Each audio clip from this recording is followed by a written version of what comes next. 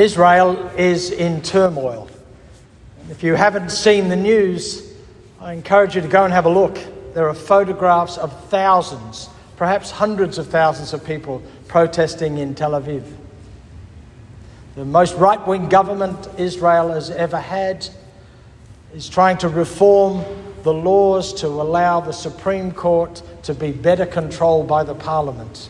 And people are protesting it everywhere.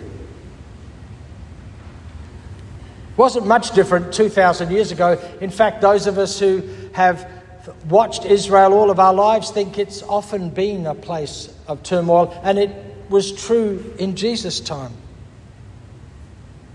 It was the most difficult province that Rome was trying to control. They were constantly putting down small revolts and what they called terrorists. There was one just prior to the time of Jesus' birth. We're not 100% sure when Jesus was born, but around that time, that would have damaged so many of the areas in which Jesus grew up. We often think about Jesus' time in Israel based on the photographs, the pictures that many of us saw as children in Bibles. All these beautiful pastel shades, very peaceful place, palms everywhere. People sort of sitting around in bed sheets, looking happy and fine. It was not that kind of place at all. It was better described as more like Afghanistan is today. A country constantly in turmoil, constantly overrun by one superpower or another. Britain, Russia, the USA, constant fighting to control the place. That's the kind of land that Israel was when Jesus was alive and when he was born. And now we've got a reading where Jesus enters Jerusalem at Passover. The whole city, the text says, was in turmoil. This word turmoil basically means earthquake. The Greek word is the word we get seismic from, which means earthquake. And it's only mentioned 3 times in the Gospel of Matthew. One, when Herod hears from the 3 magi that we often call the 3 wise men. We don't know if there were 3. We don't know they were men. We have no idea whether they were wise, but that's how we describe them often. When Herod heard that they were looking for the one born king of the Jews, it says the place was seismic. It was in turmoil.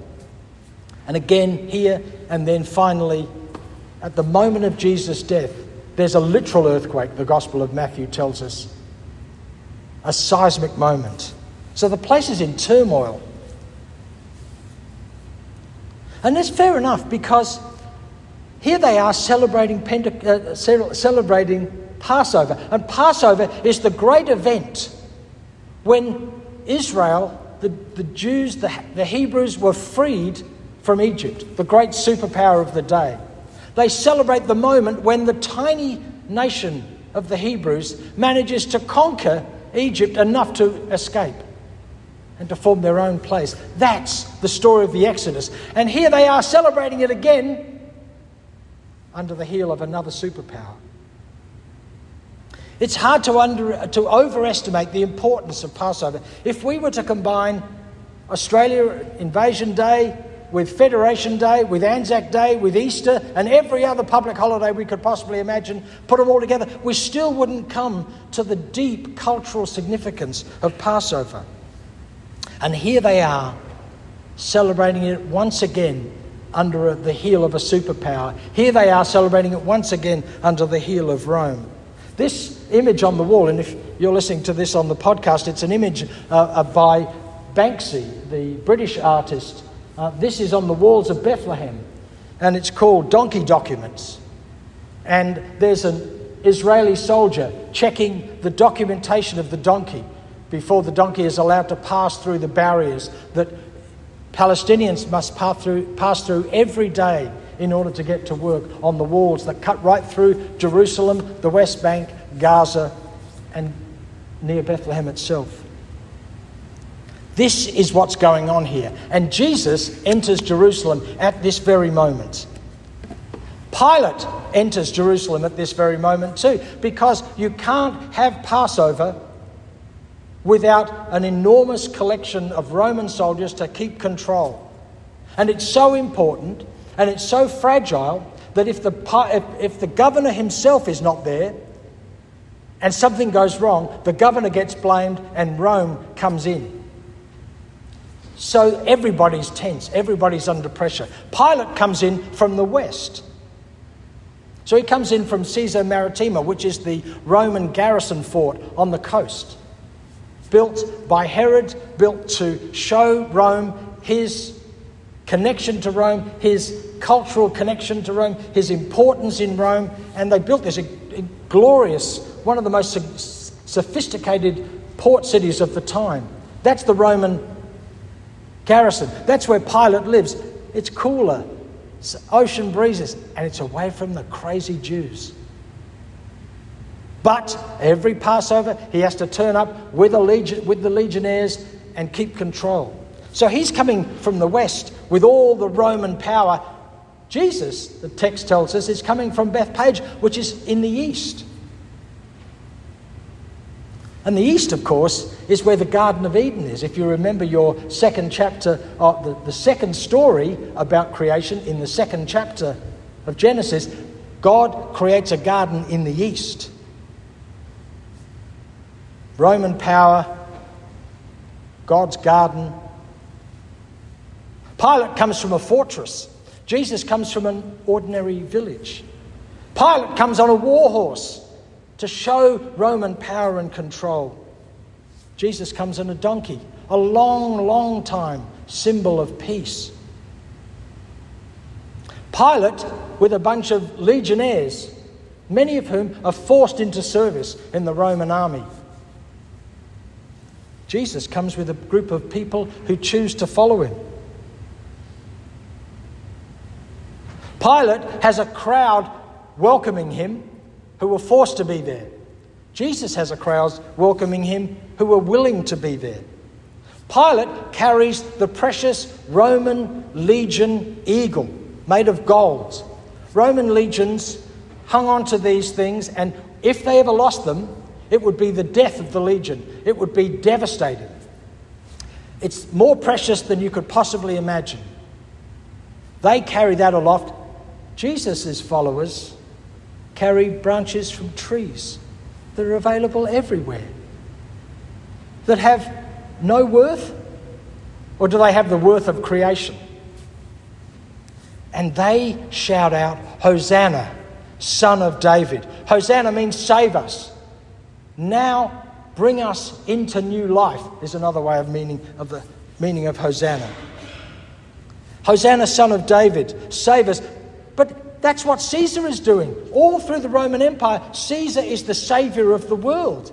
It's chiseled into stone everywhere. And they say, "Hosanna, Son of David."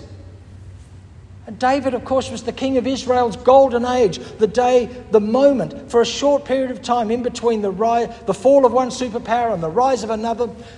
There was this golden moment of kingdom of Israel, complete and one and on its own. A challenge to Rome, if ever there was one. Blessed is the one who comes in the name of the Lord. Caesar is the Lord. Pilate is the one who comes in the name of the Lord. And if you don't know it, it's blazoned all over the uniforms and the banners that the soldiers carry. Caesar is the Lord. Who is this Jesus? Hosanna in the highest heaven, heaven being everywhere. But of course the world is controlled by Caesar. Rome controls the whole known world. If you don't get it now, you might never get it. This is political theatre at its very best. This is street theatre. This is politics being done in a completely different way. This is, in one sense, a joke. Everyone gets it. Pilate's coming in here. Jesus is coming in here. People know what's going on. It's a challenge to Rome. But it's not the normal kind of challenge. Jesus doesn't arm his followers with swords and spears. They've got branches from trees. This is a direct challenge to Rome. Is it the power of Rome in the west, or is it the wisdom that comes from the east? Blessed is the one who comes in the name of the Lord. Jesus has already told us who the blessed are in what we call the Beatitudes, the blessings. Blessed are the poor in spirit. Blessed are those who mourn. Blessed are the meek. Blessed are the merciful. These aren't the words of power and control. They're not the words of domination. But they are the words of the kingdom of God, or as it's called in Matthew, the kingdom of heaven. We're about to pray in a few minutes, your kingdom come. Now we pray it over and over again, and it feels like a nice little prayer for people who are religious to say. But to say it in Jesus' day was to say, we're done with that kingdom. We're looking for a new kingdom. It was an immensely political act, just as it was to say Jesus is Lord, as Paul does all the way through his writings in the latter part of the New Testament. Because everywhere you could look, there would be signs that said, Caesar is Lord. The kingdom of God, the world that God is bringing into being, is not going to look like a kingdom of control and power. Remember all the stories we've heard. It's very small and easily missed. It's one sheep in 100. It's a small treasure in a huge field. It's a seed buried in the ground. There's a deliberate contrast between these two events, between power and control and the quiet coming of a new world. And one more thing.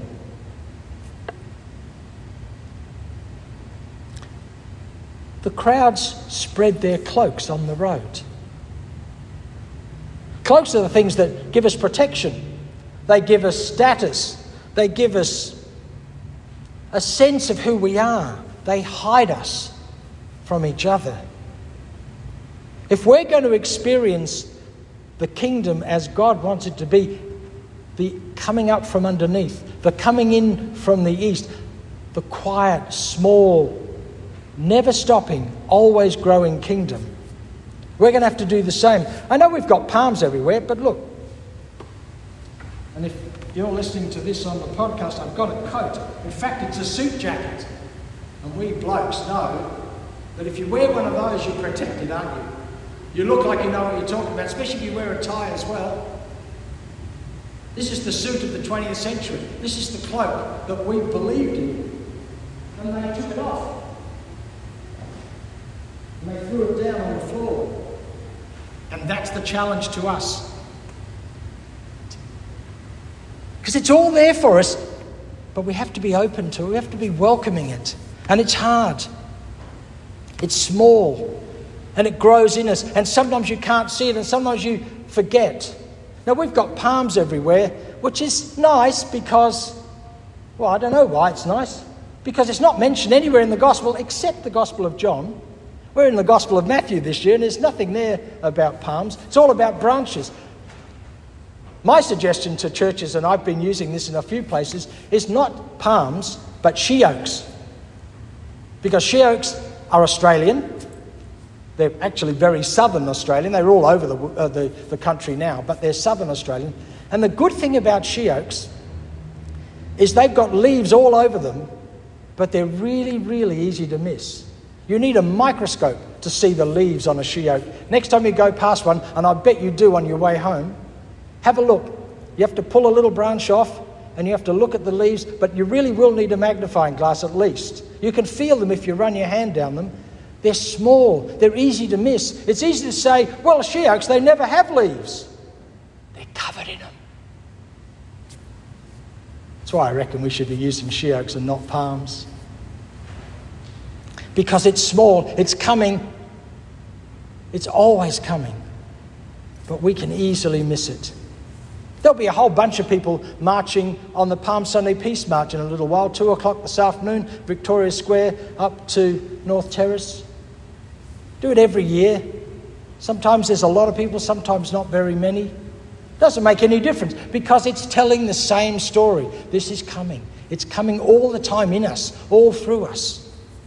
Whether we want it to or not, whether we feel inspired or not. Some people will go on the march full of life. Some people will go, well, I suppose I better go, so I'll turn up. Doesn't matter. The same story is being told over and over again. Blessed is the one who comes in the name of the Lord. Who are the blessed? You. Me. I know that doesn't make any sense. Because isn't it supposed to be the powerful and the rich? Or isn't it supposed to be the pious, the real Christians?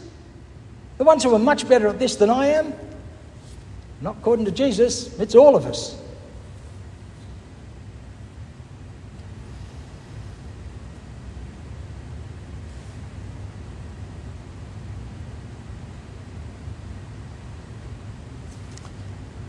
So welcome to Palm Sunday and welcome to the journey of Holy Week.